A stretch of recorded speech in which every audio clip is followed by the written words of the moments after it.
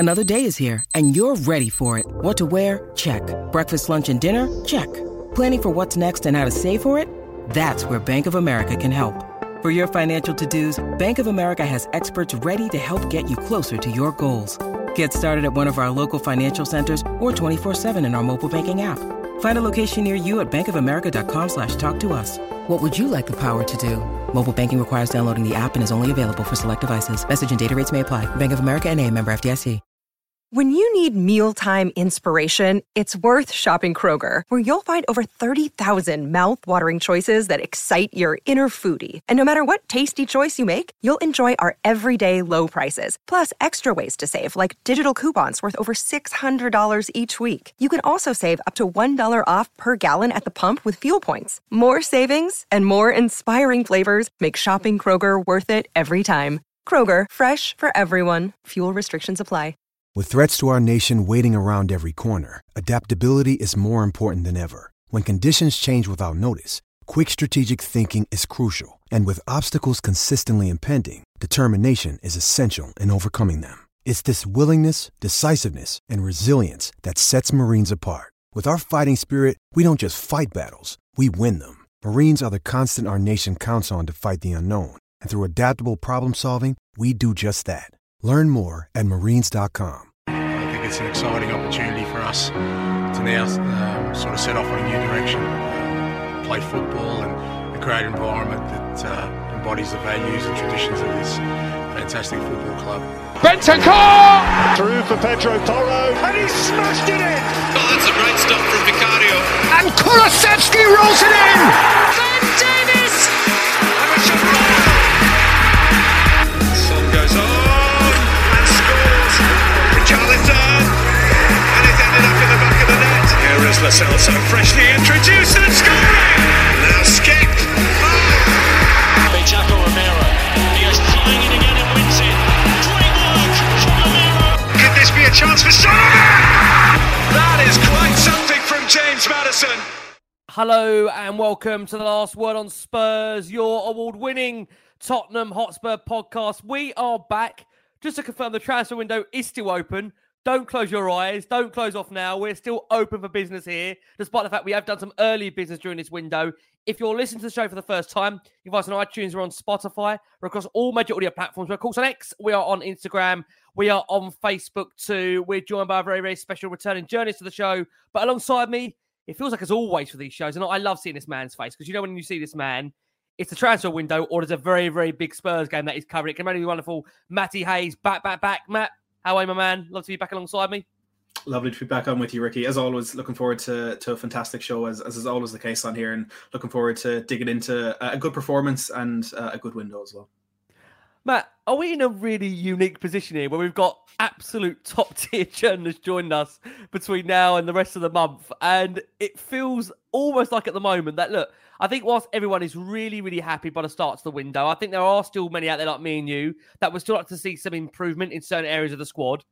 But is it weird that we're slightly, am I right? Forgive me if I'm using the wrong word here, Matt. Are we comfortable at the moment? I don't know what that means. You're gonna might have to look that one up. No, absolutely. You know, I think that there's been more than once in the past where we felt like it was different. We've been told it was going to be different. I think this is probably the first time where it's actually happening. You know, 2 deals done in the first 11 days of the window, was it? And you know, we'd all love to see another one come in, but whether I think. We've always gone into the last couple of days of the window saying we need to get this player to have a chance in the second half of the season, whereas now we're saying we'd like to get a player just to make it a 10 out of 10 window, because it's up there as a 7, 8, maybe even a 9 out of 10 already. So it's unique, it's weird, but it's good that we've got some brilliant insight with us to try and actually make sense of it all. Absolutely. Now, it's quite a nice position this journalist comes onto the show, because bear in mind the last couple of times he's been on, it has been in the point of crisis where we're pleading, Sami, let us know something, anything. What's happening? Give us something, anything. And he's smiling, which obviously means we could be smiling. And we've got the wonderful chief football reporter for the Mail. Does so much online with them. We've got the wonderful Sami Mokbel back on Last One on Spurs. Sam, lovely to have you here, mate. Look, we're in a good point at the moment. We're in a good place. How are you, firstly, Matt? How's your window going at the moment? Yeah, window. Listen, the January ones are weird because unlike Tottenham have got their business done, and you guys, as you say, Ricky, for the first time in years, you're comfortable sitting there on January the 15th. You're happy with what you've done. But a lot of clubs, I think, are going to wait until the latter sort of few, like 3 or 4 days of the window before doing their business, just because there's better deals to be, there's better deals to be had, I think, in terms of price and how much clubs are willing to pay and how much clubs are willing to sell their players for. The good thing with Tottenham is that they've identified their targets really, really early. They've obviously got a strategy that they put together before the window even started, and they've moved really, really efficiently to go and get those players over the line. Reguilón, that deal's been in the offing since almost since the start of December, and that's been moving along really, really nicely. And that deal's now over the line. And obviously the Werner one that broke a couple of Saturday morning, I remember it now. And that took everyone by surprise. But again, that deal was wrapped up in a matter of days, really. And it's testament to, I think, the way that Tottenham have handled this window now. That we're sitting here, as we say, on January the 15th, and you guys are pretty happy with the way things have gone, I think. Yeah, which again I think is interesting, Sam, given the amount of years we've had you on last one on Spurs, and mate, there's been some difficult windows, we know. I mean, look, we've been dragging you out to the 31st and saying, Sam, is it still going to happen? I mean, look, we've been there under, of course, the Pedro Porro times and, of course, Bentancur, Kulusevski, and look, with all genuine, humbleness at the moment, we are in a good position. But I think we've said this point when we met before that it's all very well doing it one window. I think what we want to see, Matt, is that continuous now cycle from the club. That isn't just going to be a full storm. We want to see this continually where the manager is being packed. How important is that for you, Matt? Again, we talk about the fact that, and we feel at the moment has been back so far this window. I know you're the same as me, Matt. I feel we all would like to see maybe a additional player come in, maybe a central midfielder. But how important is that, Matt, to not get away from the fact that this can't be a one-off? We need Spurs to be acting like a big club like this every single window, Matty. It's absolutely crucial, and it's something that I'm hoping Daniel Levy and the board will have learned from the past. I think the most comparable period of Tottenham in recent history, looking at comparing to now, would be when things really started getting going under Pochettino, and we had a few good windows. We signed some brilliant players. But then we went 18 months without signing anyone, and it all started to unravel from there. And it was that, not injecting any fresh players into the squad and let things go a little bit stale. I think that the mentality when you get so close to signing a Jack Grealish for so little and then watching him go and do what he's done, I think it just, everything goes a little bit too stale. So I'm hoping Levy will look back and he'll realise that we do need to keep things fresh. And look, like we said, we've been told in the past that things are going to be a little bit different. There's a reason right now that things are different. I'm sure Postecoglou has played some part in that. I'm sure Fabio Paratici has, and everyone else, Scott Munn, who's come in around that setup. I'm sure they're all playing a part. So let's hope that they can, continue putting that pressure on Daniel Levy and maybe continuing to take a little bit of control of the footballing side of the club away from him and really, really kind of nail on what we're doing at the moment, because it's working. We just need to keep at it, and who knows where it could bring us. But yeah, if we haven't learned from that, big questions will need to be asked, but I'm sure we have.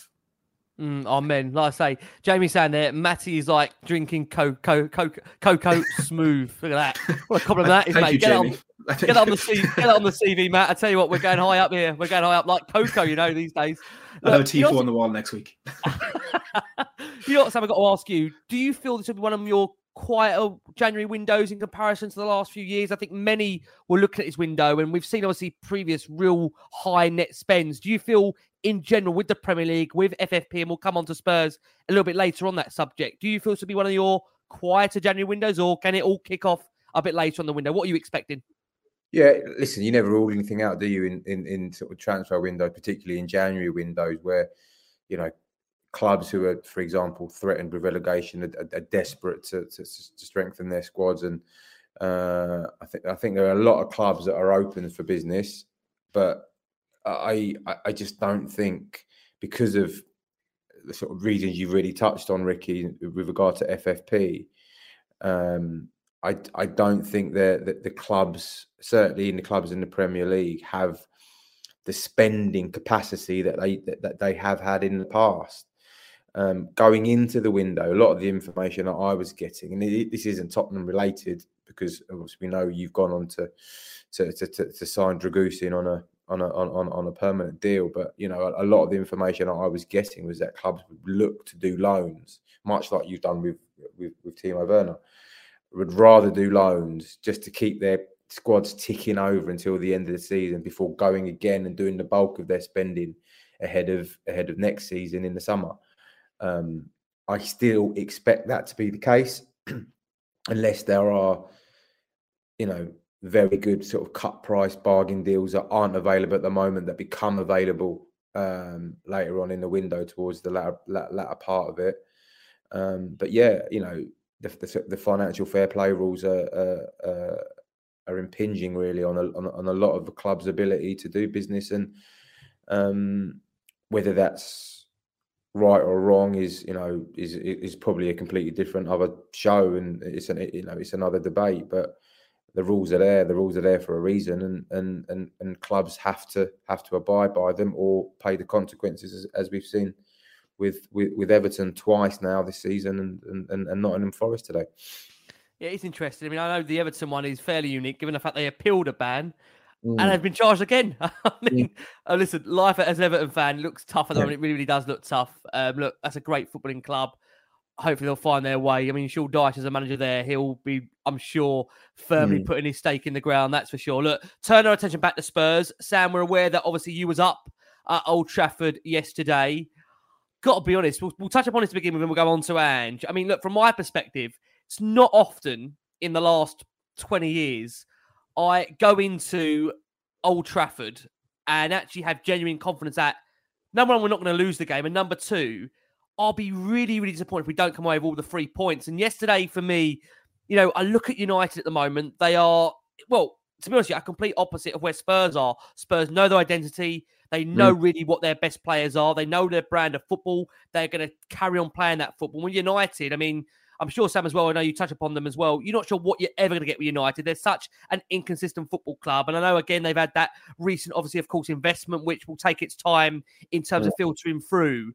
But I look at games yesterday as a genuine, real missed opportunity. And whilst I'm really proud of the players to come back twice, obviously we're aware of the fact there was illness that went right through the camp. And again, you know, and credit to him for using that squad accordingly. Because, look, I think we've always been the case, Matty, as well, that when Spurs in the past have really had to rotate 3, 4, 5 players out of the squad, those coming in simply have not been up to the task. And Spurs would normally go on to lose whatever Premier League game that would be. But that just shows you just how good Ange is in terms of man motivating those players to have everybody really built into the project, the philosophy, because we go away from Old Trafford. I think really disappointed that it's only a point. Before I get Matt's take on it, Sam, what do you feel about Spurs' performance up at Old Trafford? What did you make of the game being there yourself? I thought Tottenham are excellent, and what we obviously it's been sort of well reported and well mooted over the past sort of 24 hours. And the amount you went there, dominated the game, 65% possession. I think you had 19, 20 shots at Old Trafford, albeit against one of the most indifferent Man United teams that I can remember. But you still went there and did it with, I think, is it 10? You got, or 11 players who are unavailable for sort of various different reasons. That takes some doing at Old Trafford, you know, in front of Sir Jim Ratcliffe for the first time. The United players would have wanted to put on a show for their new minority sort of stakeholder there, but Tottenham went there, pulled the plug on the atmosphere really, and dominated the game. And I saw some comments, obviously, I'm sure we'll touch on them later, from Roy Keane, who sort of tried to sort of placate the praise that Tottenham were getting after the game. I think there's probably credence to what he was saying, that yes, they didn't win the game and it was still a draw. But I thought the way they went up to Old Trafford and the manner in which they performed, I genuinely believe that was almost like a statement performance really, and it will certainly serve the players and the squad really, really well going into the sort of the final 3 or 4 months of the season. Because if you can do that without half of your squad, you know, arguably, I was looking at it today. I was writing a piece about it today. For out the plays that are unavailable yesterday, maybe 3 or 4 of those will probably go straight into the starting 11. Yep. Maddison, Son, Bissouma, Kulusevski. Yeah. And arguably Sarr. Yeah. So that's 5 players. That's half your team. Yeah. So to go there without those players and still produce that level of performance is testament to, obviously, to the work that Ange has done there and implementing a philosophy and a style of play that you just simply won't move away from, regardless of the circumstances of where you're playing, who you're playing against, whether you've got 10 men or 9 men, as we saw against Chelsea earlier in the season. It's testament to that, but it's also a testament to the belief that I think that has been nurtured now in that squad. But you've had such a good start and a promising start under Ange Postecoglou, and when you have substantial proof of the fact that his methods are working, and what I mean by that are the results. You've had good results.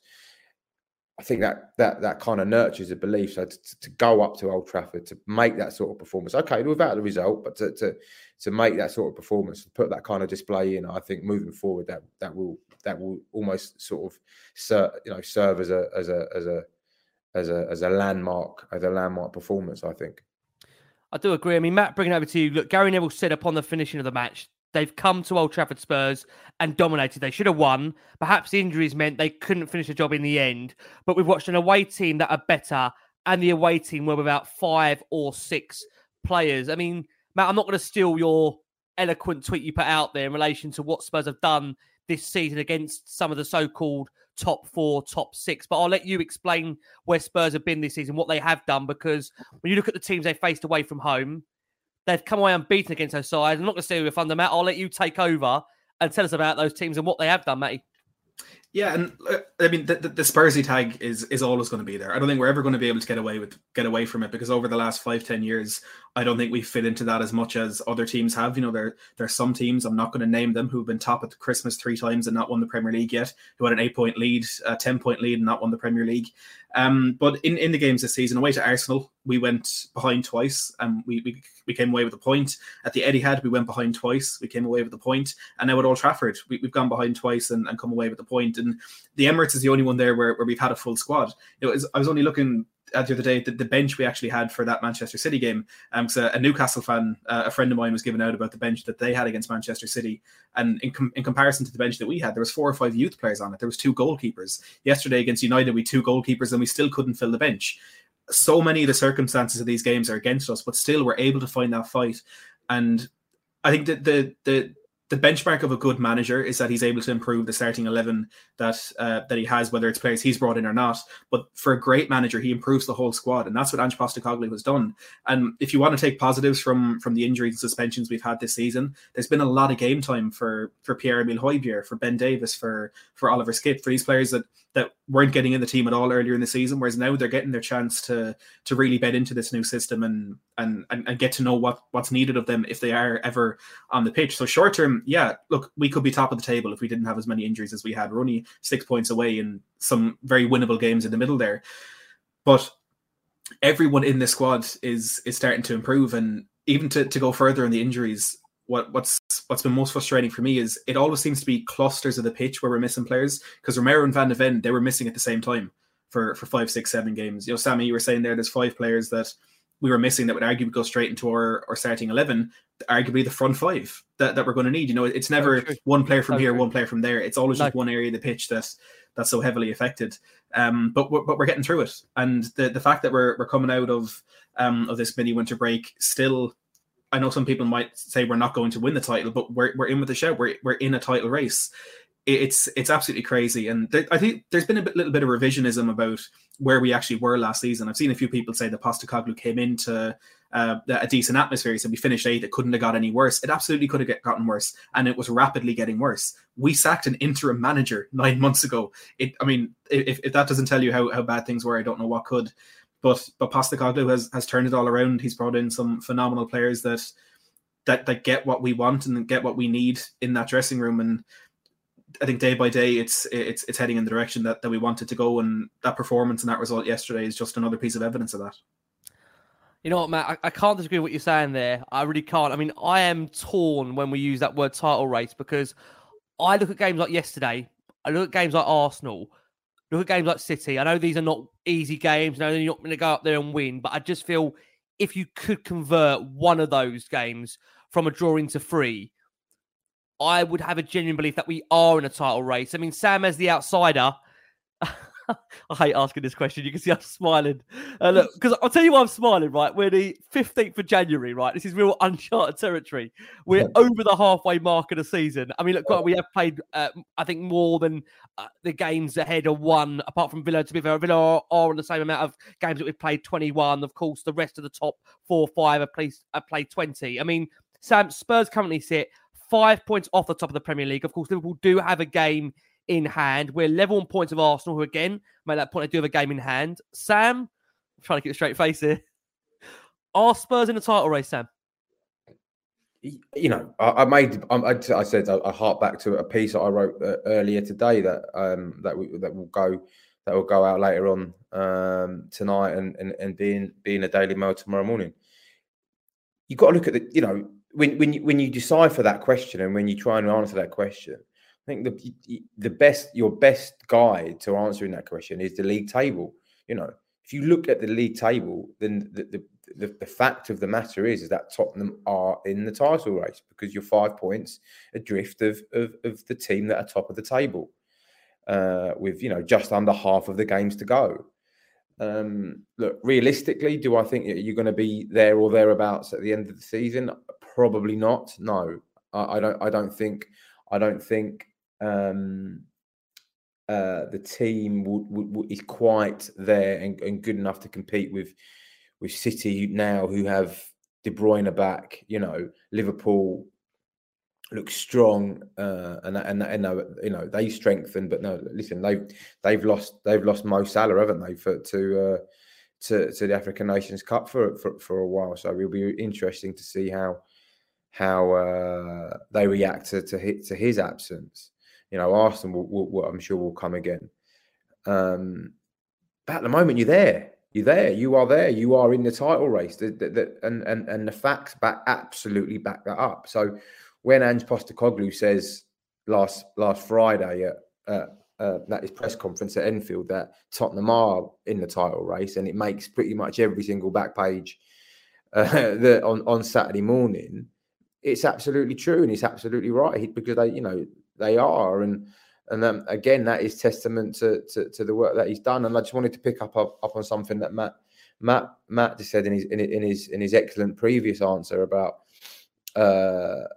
the kind of reaction that Postecoglou has had on his players and the squad in general, because it's not just the players that he's using that are responding to his methods and just how he is as a guy.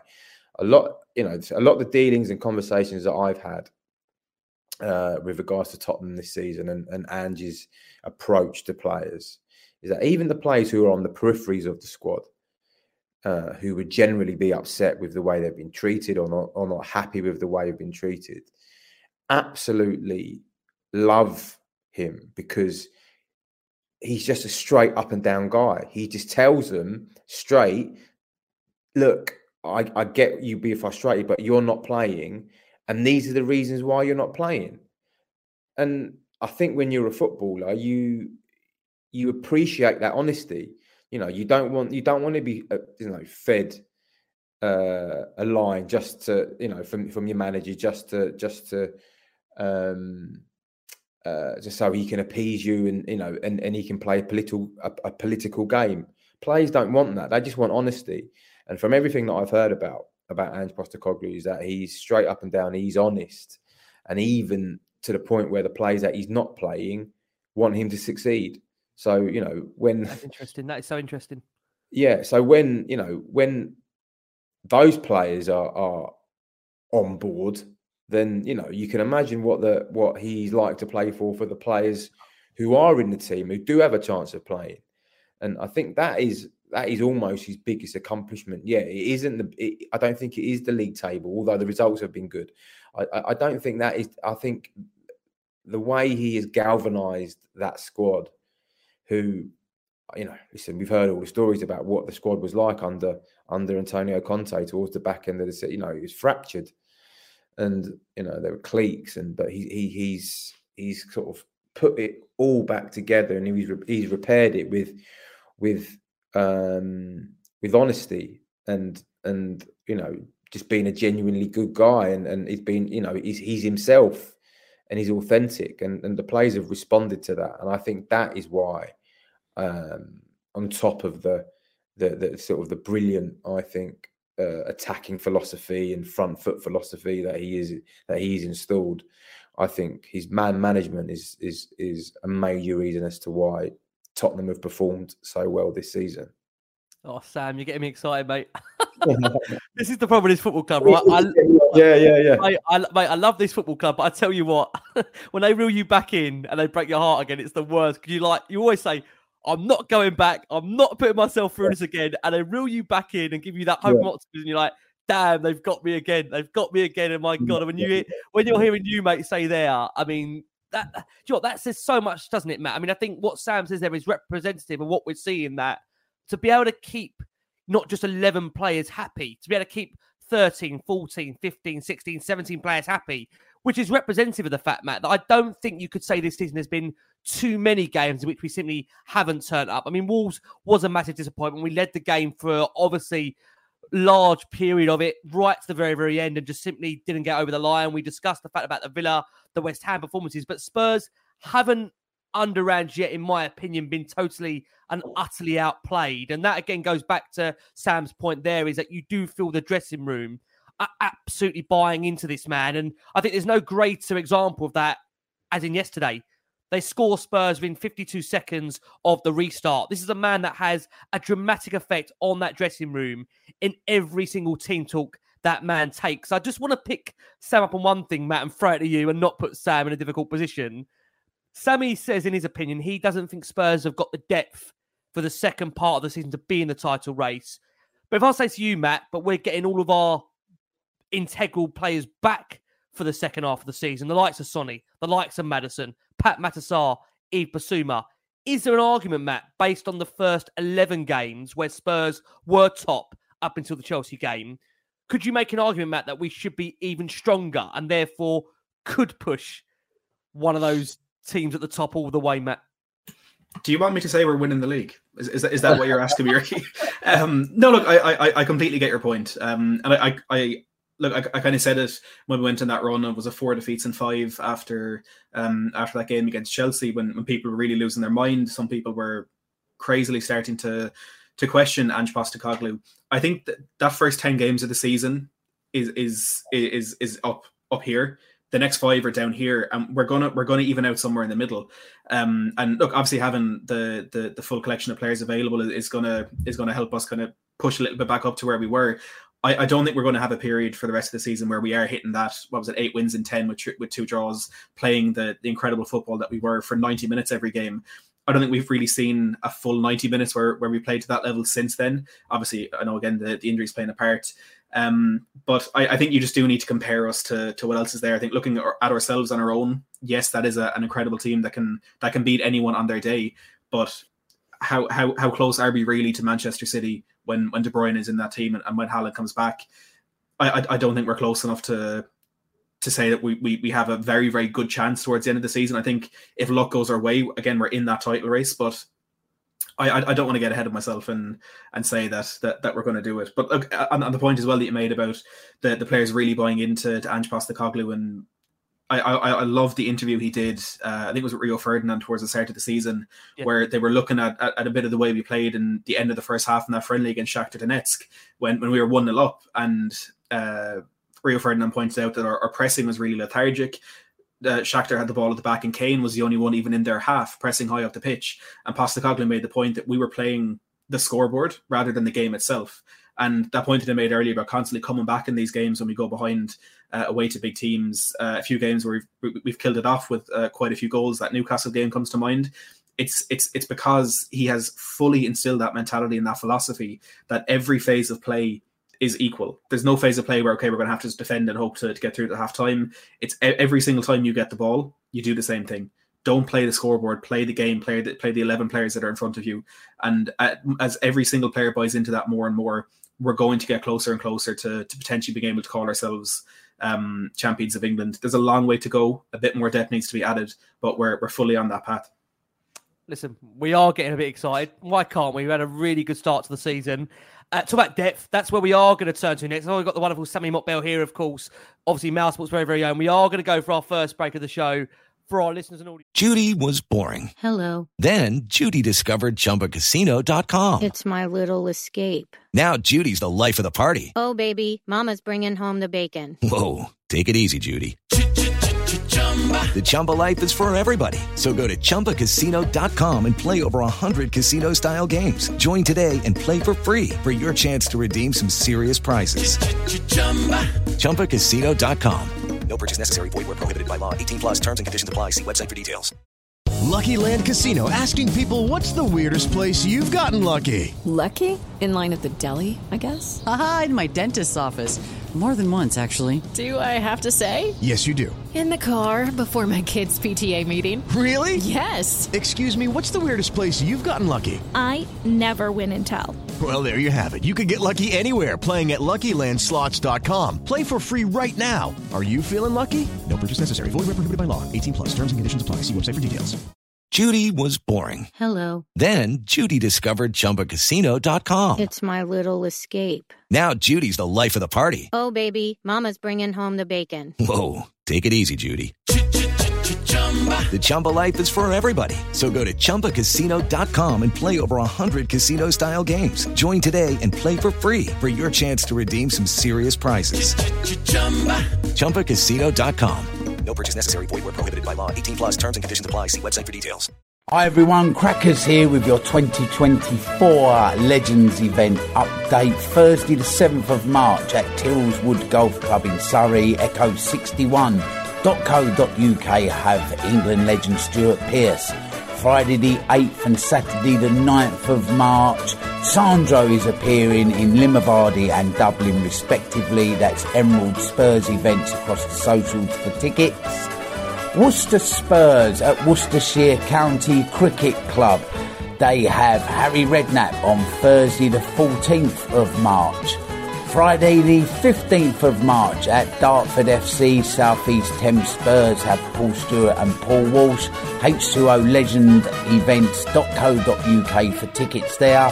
Monday the 18th of March, sportingexperiences.co.uk have Glenn Hoddle at the Wylots Theatre, Potters Bar, Hertfordshire. And finally, Friday the 22nd of March, closeencounter.events have Harry Redknapp at the Penridge Suites, Arnos Grove, North London. So there's your update at Mr. Cracknell across the socials for further info. Cheers. Thank you so much for all your incredible support for Last Word on Spurs. I'm joined by my co-host of these transfer shows that are still very much fun, despite Spurs bagging two very early ones. The wonderful Matty Hayes is back alongside me, as is chief football reporter for the Mail, of course, the wonderful Sami Mokbel. All this man's work you see online. We'll be getting a piece out there very, very soon about Roy Keane. And John, we'll quickly touch upon it now, Sam, if we can, because look, on the back of that United game, the worst thing you could do is turn on sometimes Sky Sports after the back of, the back of a really good game against Man United. Because, I mean, just to quote Roy Keane, I'll paraphrase because I don't have the full quote marks available to me here. Roy was, and I've got to say, Roy also has said he's a Spurs fan. For those that watch the overlap, Roy says he's a Spurs fan. And sure, what I will say about Roy is maybe he's a Spurs fan because sometimes we hate Tottenham and we're Tottenham fans. So it does make sense. It does feel like he absolutely hates the football club at times, which does make a lot of sense and a lot of pain that he's put them through. But he quoted the fact that he doesn't really understand the absolute hype around that result, given the fact Spurs didn't win the game and all this praise was being dished out. The bus driver was getting praise. The players were getting praise. The coaching staff was getting praise. I don't think the bus driver did actually get the praise. I mean, what did you make, Sam, of those comments from Roy, and what did you take out of them for you? And we really got a piece coming out. So give us a bit of momentum about this piece. Yeah, so We were really, so as an outlet, we were really interested in Roy's comments from last night after the game. Just to the point that did he have a point? Does he have a point? Because we were all, everyone was waxing lyrical about this performance at Old Trafford, but in effect, he was right. They fell behind. Tottenham fell behind twice. And they didn't win the game, So I think Roy Keane's point was hang on a minute, they were good, but put your foot on the ball, because the end product of playing well in a football match has to be actually winning the game and getting the 3 points, and that is just something that Tottenham, for as well as they played yesterday, didn't execute that. So I think he made a fair point and a very, very valid point, and it was a point enough for us to go and explore and to try and answer the question as to whether this new Tottenham manager under Ange Postecoglou, whether are they the real deal, or is it just a load of hype? And hopefully, what I've done, what I've written, should say that I think Tottenham are the real deal. I think there are a lot of really positive signs this season under Ange Postecoglou, but that does have to come with a load of with certain caveats. I don't think we can judge. We can't judge them now as well as good as they've been. 5 points off the top of the table, they are in the title race. So, so far so good. I go on to make the point about trophies, and you are in the title race, and you're still in the FA Cup. So there are those to go for. But I think what would realistically symbolise tangible progress and success this season would be, and I'm sure you guys would agree, would effectively be finishing in the top 4. I think that would provide realistic and tangible, genuine, authentic progress and success for this season. Yeah, okay, it's not a trophy, but there are only a certain number of trophies you can win in a season. And Man City won them all last season, so it's it's even harder now to win to get anywhere near winning those trophies. So for me, if Ange Postecoglou's first season in charge is to be deemed a success, then a total success, then I think getting into the top 4 and qualifying for the Champions League would signify, as I say, genuine progress. And I think everyone connected with Tottenham should be and would be happy with that. So, going back to the point about Roy Keane, I think it was slightly harsh given the way that Tottenham played yesterday, but he makes a very, very valid point. Matt, what's your takeaway from Roy Keane's comments? I know, again, with Spurs fans, he does split opinion. Many do, as Sam says, their value is honesty. I go back to the point I said to you earlier, that I feel if Spurs had turned one of those draws away at some of those big significant clubs into a win, I feel Spurs have given a lot more backing and belief in a potential title race. I think what actually I heard Simon Jordan say, and again, Simon Jordan does polarise opinion very much on TalkSport, that, and I do understand where he came from with this. He said the point that Spurs, so far under Ange, whilst they've shown they can take aggression in a game, they've not physically, and I mean, I'm putting this in football terms, right? They've not physically squeezed the life out of an opponent where you feel they've got complete, utter control of it. And I understood where he was coming from, because I think, like you said earlier, Matt, we've not yet seen Ange ball be dominated for a full 90 minutes. And that can come down to many factors. It could be coming down to the fact we haven't got the players in terms of the 11 yet to be able to do that. It can come down to the fact, look at the amount of injuries Spurs have suffered because of the consequence of playing Ange ball. But what do you feel for you, Matt, on the back of Roy Keane's comments? Were they fair? Were they harsh? Where do you sit? I think they were harsh for two reasons. The first one is I think he's taking it out on the wrong people. He seems to be angry at Spurs that people are praising them as much as they are. That's nothing to do with Tottenham. Ange isn't coming out and begging for people to say that everything was perfect. The players aren't coming out and saying, you need, it's people outside of Tottenham that are looking in and saying, well, they've been this good at that. They've been blah, blah, blah. there's no reason for Keane to take that anger out on Tottenham. They're just doing what they're going to do, and they're doing it damn well, which I'm sure he'd be the first to admit as well. The second thing that I'd say is, if the only criticism he can really put at Tottenham is, well, you're not perfect, I think that says a hell of a lot about how far we've actually come. And I used to always make this point about Pochettino's spell at Spurs, where people always said, but it didn't matter because he didn't win a trophy. Again, if that's the only criticism you can put on him when he came into a team that had Kyle Naughton, Eunice Kabul, and Benoit Suakato starting in that back four, and the only criticism you have is you didn't win a trophy, I think you need to look at the journey that actually got him from where he was to where he ended up. And with Postecoglou, again, with that team he inherited over the summer, with the disconnect, not only in the dressing room, but all the way up through the club and with the fan base as well, with the terrible football that was being played and the amount of players that just had to go. If now the only thing you can say is it's not perfect, or that we haven't squeezed the life out of an opponent over 90 minutes, I think you need to look at the progress that has been made there. And look, I know it's way too easy to get caught up in the moment and kind of just evaluate what's right in front of your eyes as a sole sort of factor, but the overall context, the overall progress is absolutely fantastic, and I think we need to be a bit more balanced, I'd say, when looking at what Spurs have actually done. Yeah, no, it's an interesting piece. Again, Sami's got that live for you. For listeners on audio, that is available right now. You can go and check that out, of course, on Mail Sport. Obviously, for Sami there, that's where you'll find that piece. Interestingly, guys, what I want to bring to air is that the FIFA Best Awards are taking place. This is on the previous, of course, night for the listeners on audio. Tottenham captain Heung-min Son voted Ange Postecoglou first in his FIFA The Best Coach rankings. Harry Kane, former Tottenham Hotspur striker, still feels really weird saying that, voted Ange third in the Best Coach rankings, which again, I think says you a lot about, and Sam said this earlier, it's not always the players that were playing or players that were on periphery of moves. There's been that genuine respect for Ange across, the squad, which tells you how that man is managing it. And in terms of managing the squad, Sam, coming over to you, look, we've touched upon already, I feel like the injuries, the suspensions, and Ange's start so far. Want to ask you about the contractual situation, if that's okay. We've seen, obviously, Pat Matasar recently sign a new contract until 2030. That was then further enhanced on the contractual situation with Destiny Udogie committing his future long-term to the football club.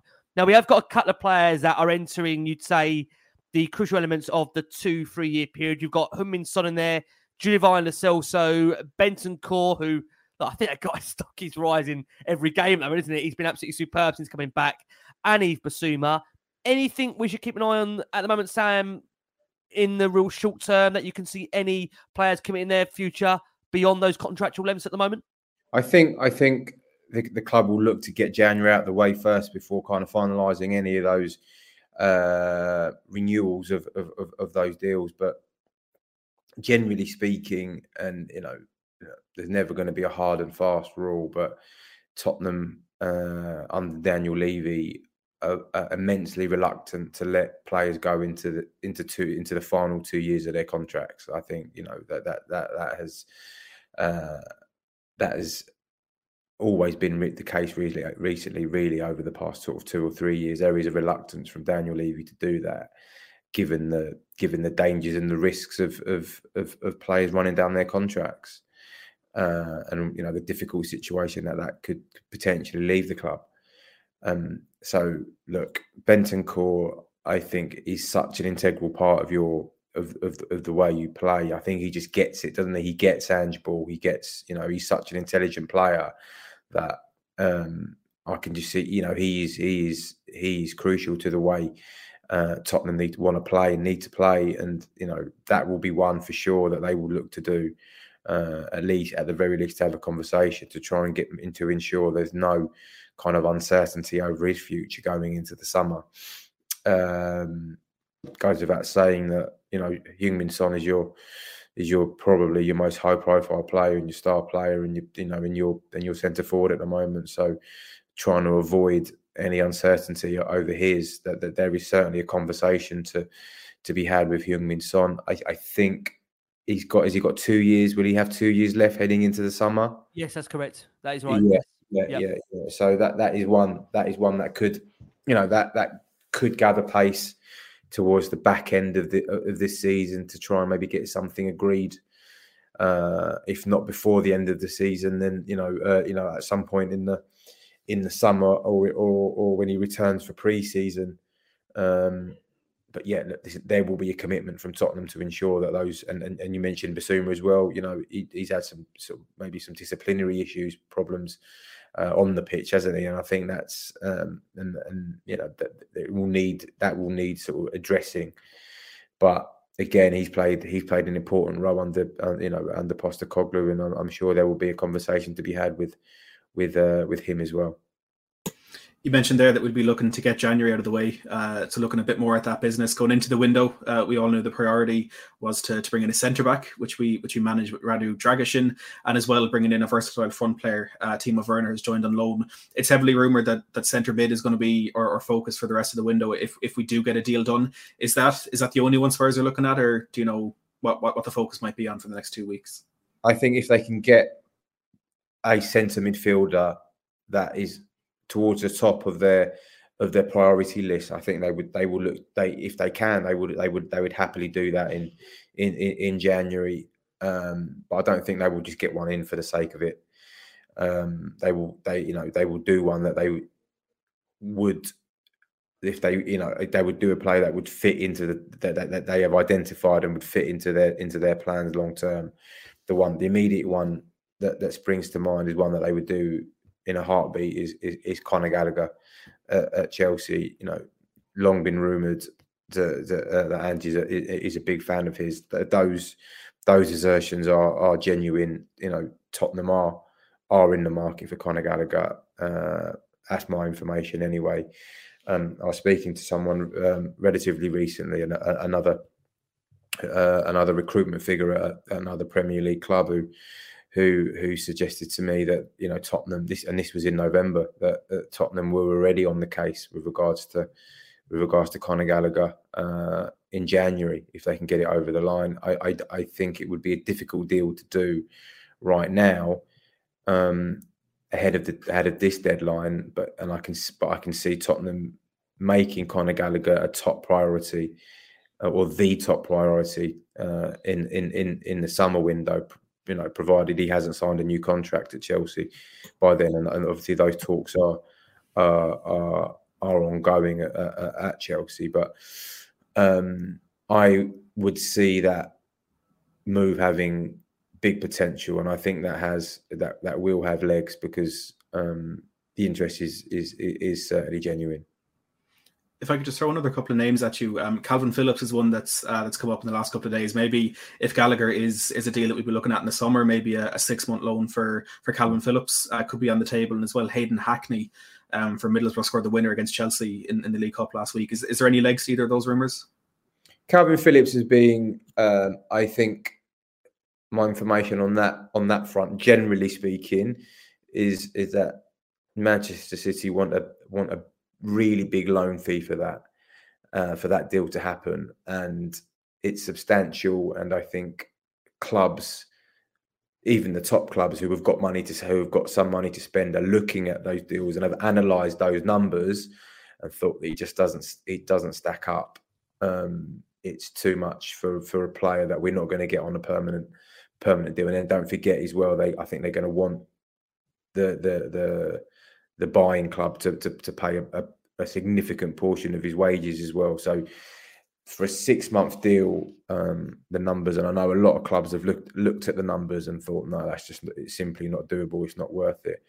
What I think will happen eventually with Calvin Phillips is, I think the big clubs like Tottenham, who have looked at it, thought about it, and maybe thought, no, it's probably not for us in this window, they will move on. And I think there is then a lower level of club that will then look to maybe do Calvin Phillips later on in the window if they can do it at a lower price. But I don't think he will be a priority for Tottenham right now.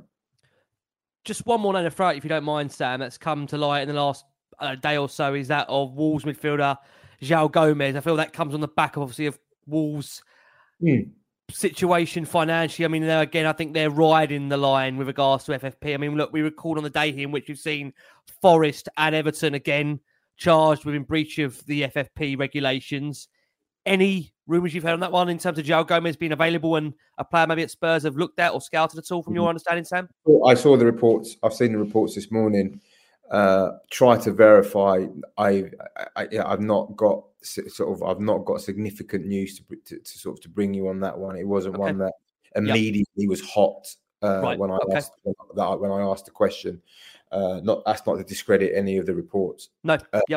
But yeah, it wasn't something that someone immediately come back to me and say, yeah, that's correct. So that might be one just so I can see.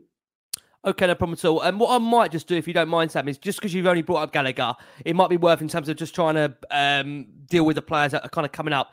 On Gallagher, what I'm really interested to ask you is that, look, there's many different feelings around Gallagher. Some maybe trying to understand, well, look, the guy, I mean, I know this is not an obvious thing at the moment because Chelsea's still got a battle to do. He's arguably got, can I say a quarter of a foot in a cup final? I don't know, you can call it a quarter because they've got work to do. They've got work to do, haven't they, Chelsea, to turn that around. And when you also consider the fact that he's currently the standing captain, it is his boyhood club. I mean, am I right in saying, Sam, and this just sounds like a real basic thing to ask you, but I feel like I've got to ask you this, that surely Spurs would not be showing encouragement for the player if they've not been tipped off somewhere down the player's reps end that he would be interested in a move to Spurs, because all I see really from a lot of Chelsea social accounts is that Gallagher would not want to look at Spurs. But then again, I mean, why would Spurs be sniffing around the player that wouldn't have a genuine interest in moving to the club? And again, it appears that work has gone into this, not just over one window, but over a couple, to bring the player to the club, regardless of it might be this window or the summer, Sam. No, yeah. I think you're totally right, Ricky. I think they wouldn't go and pursue or hold a genuine interest, a genuine long-term interest in the player without having had the encouragement to do so. Now, there are several reasons why representatives of Conor Gallagher would give Tottenham encouragement to sort of continue their interest. Like the most basic one is yes, he would be absolutely interested in a move to Tottenham if push came to shove. Obviously, the cynical side of me, and I have seen this happen so many times before, that Gallagher or Gallagher's reps may use Tottenham's interest to kind of drive a new contract at Chelsea, and we know he's Chelsea through and through. He's come through the academy there. He's stated, and we've had information that I think he'd probably, at least for the time being, stay and fight for his place and play regularly at the team that he came through the ranks at. But this is professional football, and every player, certainly one who's in the England squad and went to the World Cup, will likely go to the Euros next summer. Players like that come at a premium, and if Chelsea, who are, sorry to bring up FFP again, but who there are always questions over Chelsea and how much they spent and how close to the win they're flying with FFP. If Conor Gallagher doesn't feel that he's getting paid what he should be getting paid, and he may be able to get a better deal or get more money at Tottenham, then that may also be a factor moving forward into the summer transfer window. But I think there is a lot of water under the bridge that needs to pass before that, and I just think Gallagher will end up staying for the time being, and then I think that an ultimate and a final decision will be made at the end of the season. That's your gut feeling, it's Sam, for you. That's your gut feeling. Yeah, it's a gut feeling that I know Tottenham are interested. That's absolutely clear, and there is no doubt about that in my mind. Yep. I do think that deal is easier to do in January. There'll be more. Yeah, they'll have more legs to it then. And at one point, obviously, we must add with Gallagher is because he's homegrown, that he counts as absolute pure profit on Chelsea's FFP balance sheet if they were to sell him. Which obviously, given maybe the problems that Chelsea may have with FFP moving forward, I think that could also be a factor. Interesting. I'm going to hand over to Matt. I'm going to maybe ask Matty to roll 2 into 1 for me. in relation to Timo Werner's start at Spurs and where that maybe leaves Richarlison long term, who at the moment can't stop scoring. So, Matt, it's an easy one for you, mate. I'll throw it over to you, my mate. Yeah, look, the biggest fear for Spurs heading into this season was that we might not be able to replace the goals and assists. You can't forget of Harry Kane after his big move to Bayern Munich. Timo Werner, it was a decent start for him yesterday. Sami getting an assist for that goal for Rodrigo Bentancur in the second half, and he said himself that he's not exactly a goal scorer anymore, but he feels he can contribute a little bit more, maybe in the way of assists for Tottenham, and that could work out with the form that Richarlison has hit at the perfect moment. With Son heading off to the Asian Cup, it's 6-6 now for Richarlison. 8 goals and 3 assists in all competitions for the season, which is more than any Arsenal attacker and also more than any Premier League forward that's dissed him on a podcast that will remain unnamed. Look, I'm just interested to see, Sami, how you think Tottenham might fare for the rest of the season with those forward options, with Werner just coming in and Richarlison hitting some form. Yeah. I think I wrote a piece on Werner on his debut yesterday, and I thought there were some positive signs with Werner without setting the world on fire. I thought he showed enough for there to prove that there is something to work with there. I totally agree with him that he isn't a goal scorer. I thought the chances that he did have, he had 3 in the first half, that he showed very little composure in those positions, and I thought he was very erratic. Particularly one with I think he was one just before half time. Beautiful pass by Oliver Skipp. And the finish was wayward and lacked composure and any kind of finesse, and that was always his downfall at Chelsea. He'd get himself into really good positions, his pace and movement would get him into good positions, but the finishing was always lacking. Only from what we saw yesterday, I think that may continue to be the case, but that isn't to say that he can't have an important role to play. Down one of the flanks, I thought he worked hard. I thought he put his hand up to run back and to be disciplined. And as you say, he put the goal on the plate for Bentancur on at the start of the second half, and I thought that was a big positive for him. He can certainly be a big option for them and an important option. But I just don't see how he would play regularly. Will start regularly. Once you've got all of your best players back, we still got Heung-min Son to go back into that side. Kulusevski still to go back into that team. It's a tall order for him to play regularly, but I think he, coming off the bench and maybe where Ange may rotate some of his wide players, I think there is certainly scope there for him to play some role. Richarlison, always, he never lacks on commitment. He's always up for the fight, isn't he? And he's always looks like he's playing on the edge, and he could flip at any minute. But he is the absolute archetypal confidence player. He was at Watford, he was at Everton, and he is at Tottenham. And the fact that he's now scoring goals and he's full of confidence. Kane's gone. He hasn't got that shadow there. He can play maybe with a little bit more freedom now. He's playing through the centre as well in Son's absence. He's the main man at the moment, and he's thriving on that, and that's great for him because he's genuinely a really good guy, and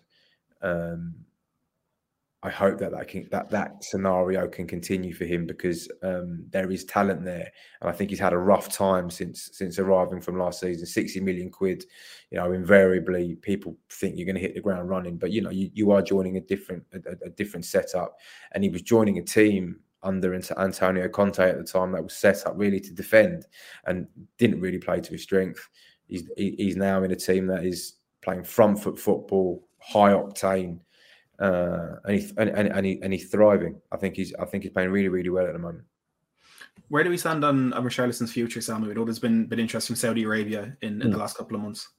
Yeah, and that will continue that will continue. There will always be rumours with regards to Richarlison, but I would suspect, and I think he'd be foolish to consider that right now in his career. He's at the height of his powers right now. He's playing in a team that are flying. He's the main man. why would you leave, and why would you sacrifice that to go and earn, albeit a hell of a lot more money in the Middle East and Saudi Arabia? I don't see from a sporting perspective why he would do that. He's already earning, substantial amounts at Tottenham, and I think the move to Tottenham is taking a long while for him to flourish, but he's there now. I don't see why he would sacrifice all of that hard work to get himself up and running at Tottenham, just to go almost instantaneously to go to Saudi Arabia just when his Tottenham career is taking off. Hi there, this is Ross Williams from The Last Word on Spurs. A few years ago, I researched and wrote a book about the huge physical and mental benefits of one simple form of exercise. It's called How to Walk Yourself Healthy and Happy, and it's helped thousands of people all over the world. Now, I've created an audio course which helps people maybe like you prevent 5 serious life-threatening conditions and protect themselves for the future. For example, this form of exercise is the closest thing to a silver bullet for conditions like high blood pressure and high cholesterol levels. If you're over 40, this is the information you need and the simple plan to protect yourself and get results. Risk-free, visit walkyourselfhealthyandhappy.com/audio-course or click the website link in my profile on X. Phoenix 51 is a powerful employee technology enabling organisations to make data-driven decisions at every stage of the employee journey, from hiring through benchmarking and development too. The platform provides detailed analytics on the most important asset in your business, your people, enabling organisations not only to make the correct hiring decisions, but also how to benchmark, train and retain them. Phoenix 51, powering your people decisions through every part of the employee journey. I am going to try and speed things up a little bit. I am conscious of time to get off those bingo cards for those out there.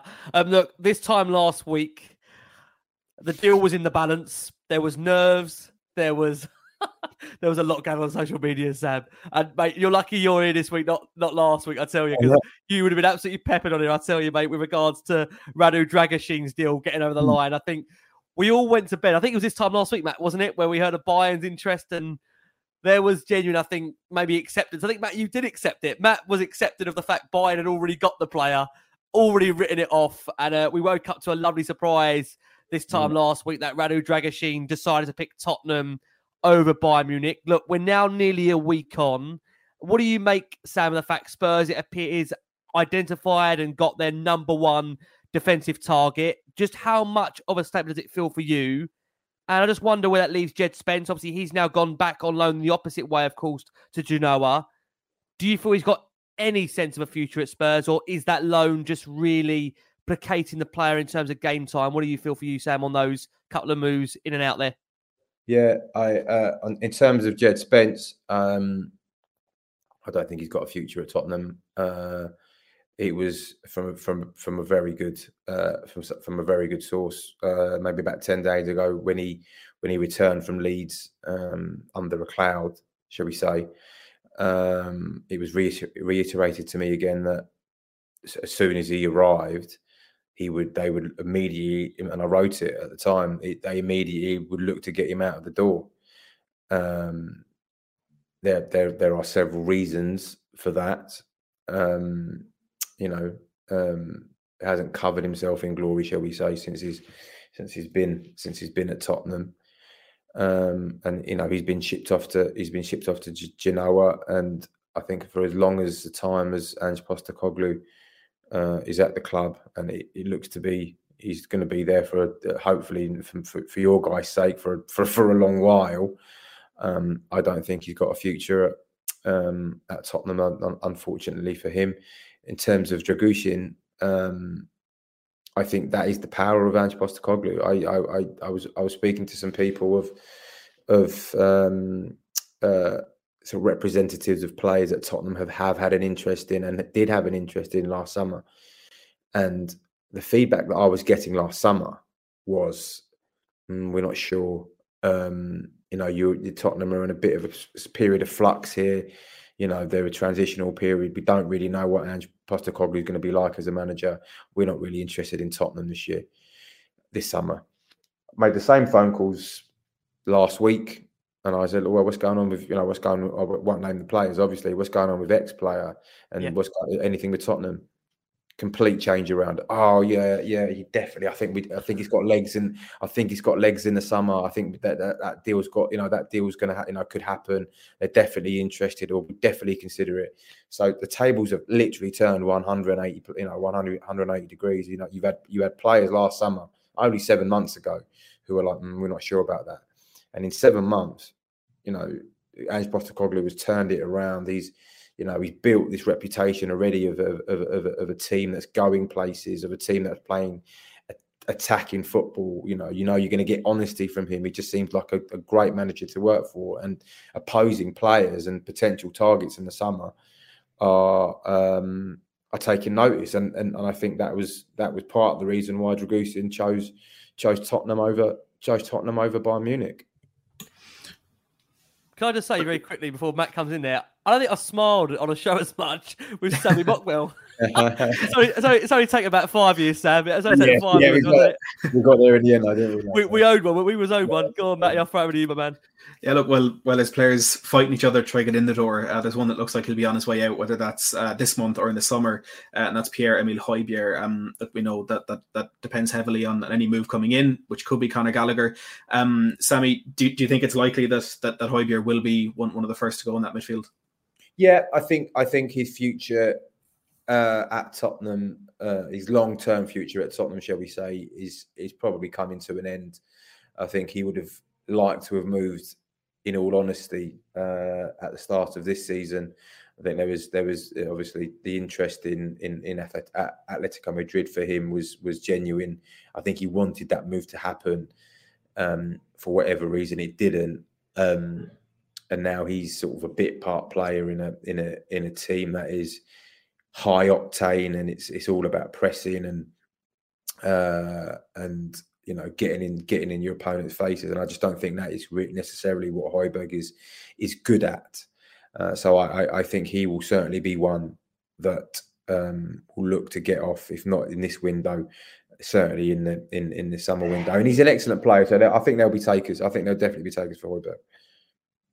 Interesting. On Højbjerg, I've got to say that I've said this before with Pierre that I can't question his professionalism. I think, again, in that game against United was a reassuring factor for me that ultimately you can trust him to do a job and he will do it. And I think that re-emphasised the fact that if the window does close tomorrow and Pierre-Emile Højbjerg remains a Spurs player, whilst I think we've said this numerous times, Matty, whilst I think we do feel that he's not suited to the way Ange wants to play and he's not an Ange Postecoglou player, you will get absolutely everything from him. He will give absolutely everything. And I think that gives me a sense of reassurance that whilst there are players there that aren't typically fitted to the style of play, Sam, they'll still give you everything. And I think reality is when we do get those players back, fingers crossed, and hopefully we don't lose any more, that with no due disrespect, I mean, Højbjerg will be quite far down that pecking order anyway when you've got Maddison coming back, when you've got Sarr coming back,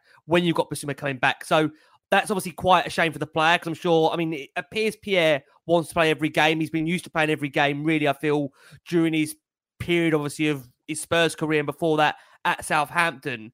I think he's really struggled with that. And, we have that joke where we say the club, I mean, the games at home are like a nightclub, but I mean, Pierre's the first really off the dance floor. Quote me on it from Werner on the dance floor. He is the first off it. So I'll be interested to see how he does take the fact that if he does remain a player, will we see that attitude change? But I mean, look, I have to be able to say, look, for me, I haven't got a massive issue with him staying. I think as long as we don't see the drop in terms of attitude or level of play, then maybe it's one for the summer, Sam. Because you've said it before. I mean, if Gallagher is a real genuine Spurs target, then why rush it? I mean, wait until the summer.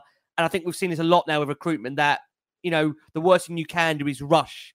Maybe it is best to hold off the same way Liverpool did when bringing Virgil van Dijk, and they didn't sign that defender straight away. They waited for Virgil van Dijk, and I wouldn't be against that for Spurs. So I think it's an interesting one to see how that plays out. And maybe, Matt, I'll hand back over to you.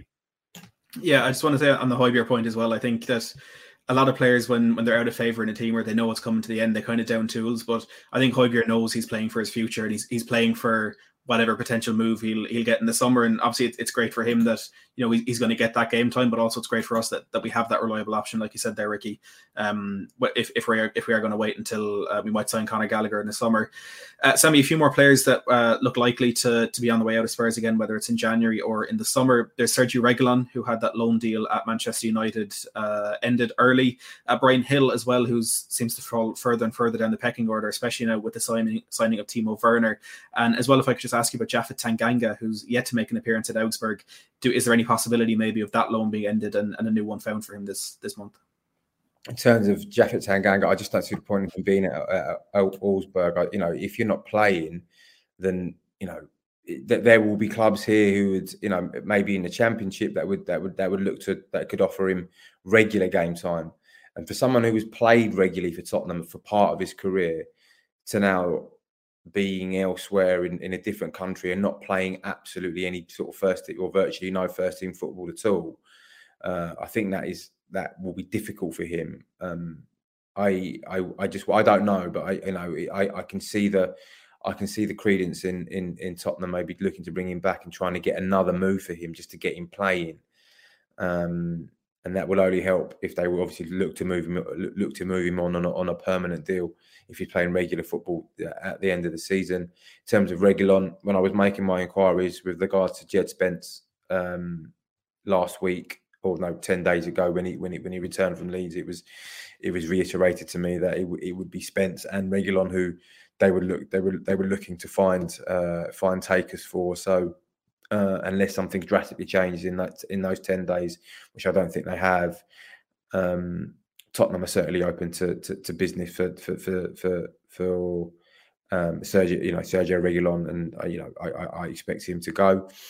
Brian Gill, I think there is a player in Brian Gill. I just think he's quite slight, and that isn't against players who are slight, because we've seen David Silva, Bernardo Silva, Modric, players of that ilk who may not have the physical presence, but my God, they're beautiful to watch, and they've been some of the best players in Premier League history. I just don't get that same impression with Brian Gill, unfortunately. I think the physical aspect of the Premier League is just too overpowering for him, and I just don't think his technical game is good enough to overcome those obstacles. And yeah, listen, I've not heard anything with regards to Brian Gill's future, but he's way down the pecking order, and once everyone's fit, and I suspect that he will be another one who sooner rather than later will probably be out the door. Sam, before we come on to our two favourite questions to ask you, do you mind me just asking you about Oliver Skipp and Brennan Johnson very quickly? They're kind of coming through the comments. I mean, Skippy is, I mean this with all due respect, I feel like he also maybe will be quite far down the pecking order when the likes of Maddison, Sarr, Basuma come back. I just wonder whether you genuinely feel he has got a future at Spurs, because I mean 12, 18 months ago under Mourinho, he was the man telling us that Skipp could be the next captain of Tottenham. And I feel, I don't know, again, I don't want to judge a sizable portion, Matt, of Spurs Twitter, but it does feel like we always have one player that is specifically targeted. And it used to be Harry Winks. It now appears that's now moved on to Oliver Skipp in terms of whether they're good enough. I just wonder, Sam, whether you feel with a journey's hat on and you watch Skipp when he plays for Tottenham, do you feel he's got a genuine Spurs future, or do you feel that might be up in the air depending on, obviously, how that pecking order does work out come the summer? And by the fact I'm sure Skipp wants to have a decent Premier League career. I mean, look, for some players that love their boyhood club, turning out 15, 20 games is enough for them. They don't mind playing in the cup and, fulfilling the fact of coming off the bench. But I just wonder whether Skipp wants more than that. I'd be interested to get to know your gut on that. And also, Brennan Johnson start to Spurs. Again, yesterday, there's that feeling around Brennan that for what Spurs are paid in terms of the 50 million price tag, that maybe we'd like a bit more of an end product. But again, we have to remind ourselves he is fairly young. Just your thoughts on those couple of young players coming through at Spurs? In terms of Oliver Skipp, Ricky, I think there will be his lack of action will sit uncomfortably with him, because his career under Mourinho and for a while I think under Conte as well, he was in the leadership group with Hugo Lloris and Harry Kane and Eric Dyer for a while before Ange disbanded that when he arrived. And I'm told that he's now put together a new leadership group with the likes of Son and Maddison and Romero. His career at Tottenham has really gone stale, and he has come through the ranks. I'm sure he loves the club, but there will come a point in his career where he says, "Well, I've got to get out and I've got to play. I've got to be playing regular football," because there's definitely a Premier League player in Oliver Skipp for sure. He's shown that in the past. So I think moving forward, he will have to have a difficult conversation, one with himself, with his representatives, and one with the club, because he will want to play. But I think that is one that can be pushed down. That is a can that can kick down the road until the end of the season. And who was the last player, Ricky, that you were asking about? Brennan Johnson, only because again, he came in obviously with a big price tag. I also am very confident, conscious Sam. He didn't get a full preseason under Ange, and that's why again, very very reluctant to judge players that haven't had that full preseason under Ange. You look at a player like Pedro Porro. Look what he's done for him having that full preseason under Ange, right? Yeah, I think Brennan Johnson is going to be a fantastic player. I honestly do. I think he's got every single attribute in the that you need to be a very very good Premier League attacking player. He's got pace. He's got he works hard. He's got some power about him as well. But I think you're right. He just needs to embed into that team, and that is a difficult thing to do without having a pre-season, and having a full summer to prepare for the way a certain manager wants to play. So I think Brendan Johnson is just my personal opinion. I think Brendan Johnson will come good for Tottenham, and I think he'll be a really, really important player for Tottenham in the future. But I think we will see the best of Brendan Johnson next season when he's had that time to embed into Ange Postecoglou's style of play. Sam, thank you, mate. The interrogation is over. A couple of our favourite questions I had to ask, if you don't mind, mate. Look, I'd be interested to know for you, what do you feel constitutes success for Spurs in the first season under Ange? Where do you think the club will finish in the Premier League? And can we beat City in the FA Cup? Look, I think what would constitute a good season for Ange Postecoglou is a top four finish. Even if you were to finish fifth and get into the Europa League, I don't think that's a disaster. But the way that you started the season, the first half of the season, I think there will probably be among the fan base a tinge of disappointment if you didn't make top four. I think, that is the way that would go. So I think a top four finish would be absolutely fantastic. But then if you finished fifth, that wouldn't be a disaster either. Can you beat City in the Cup? I'm going to say no. Unfortunately, I think so. Sam. Not the final hurdle. You were doing so well, Sammy. Doing so well, mate. But listen. I think City are just clicking into gear now. They always do this, don't they? They always do this. Every single January, February, they flick the switch and then they power home. And there's ominous signs already that they're going to do this. De Bruyne is not even fully fit yet, not even sharp. And look at what he's doing. Haaland isn't even fit, not in the team. And they are going to be strong. So I think they will be very difficult to beat. Doesn't change your mind, Sam. Can I just say this very quickly before Matt comes in there? Doesn't change the fact, you know the stats anyway, Sam. They've not even scored a goal at the Tottenham Hotspur Stadium. I can't twist your arm, though. You still think it'll beat Spurs? No, I think that. Yeah, I'm sorry, lads. I'm sorry, but I'm sure. Listen, you probably win, and then this clip will go around Twitter. On X. What does this guy know? I love you, mate. Top man. Go on, mate. Over to you. Look, it's a question that is definitely much easier given that Tottenham have done, like we've said, a lot of business in the early stages of the window. But between now and the deadline on the 1st of February, Sammy, how many players do you think Spurs will manage to bring in? if you were to do any more, it would be one. I think one max. I think the attention now will shift to trying to lighten the load a little bit and try and maybe get rid of some players for the right money. For the correct value, trying to offload players to try and kind of go again a bit more larger in the summer. Sam, I got to say, thank you so much. I love the comments. Sam would have advised you need to learn how to lie. You can't do it to these journalists. Look, these guys are in front of the managers every single week. He's part of the biggest British press papers out there, mate. We always value your honesty. I can honestly say, Sam, it's been an absolute pleasure having you on. And can I just say, I'm sure Sam Matt agrees, it's lovely bringing you on when we can actually have a genuine, nice conversation where we're not firing 15, 20 names at you and we can talk more generally about football. I just feel like whenever we bring you on, it's very...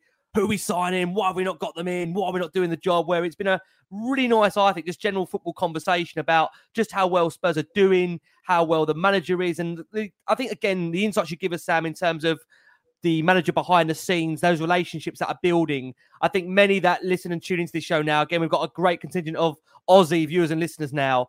I know they get so excited when they hear the British press come on here and just say those relationships forming behind the scenes. Are we on to a winner here, Sam? Is he for the long term? Do you feel, Ange?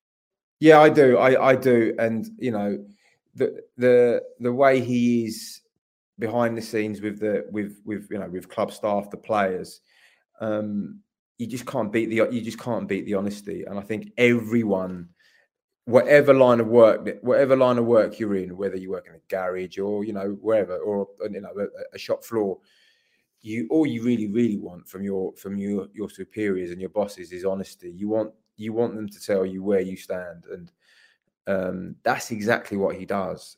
And long may it continue for Tottenham, because they're really benefiting from that style. And it is, and this is no slight on Mourinho or Conte, but they were maybe perhaps a bit cuter with how they dealt with their players. But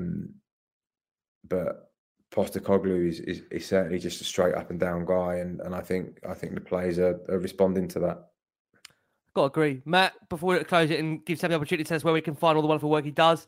Matt, I tell you what, I've really enjoyed this. It's actually quite nice, Matt. I know we get into the hustle and bustle of transfer windows and demanding who we're going to sign, but isn't it nice, Matt? We're halfway through and we just get an insight into what it's like working behind the scenes with Ange, and ultimately just the hope, promise that comes, mate.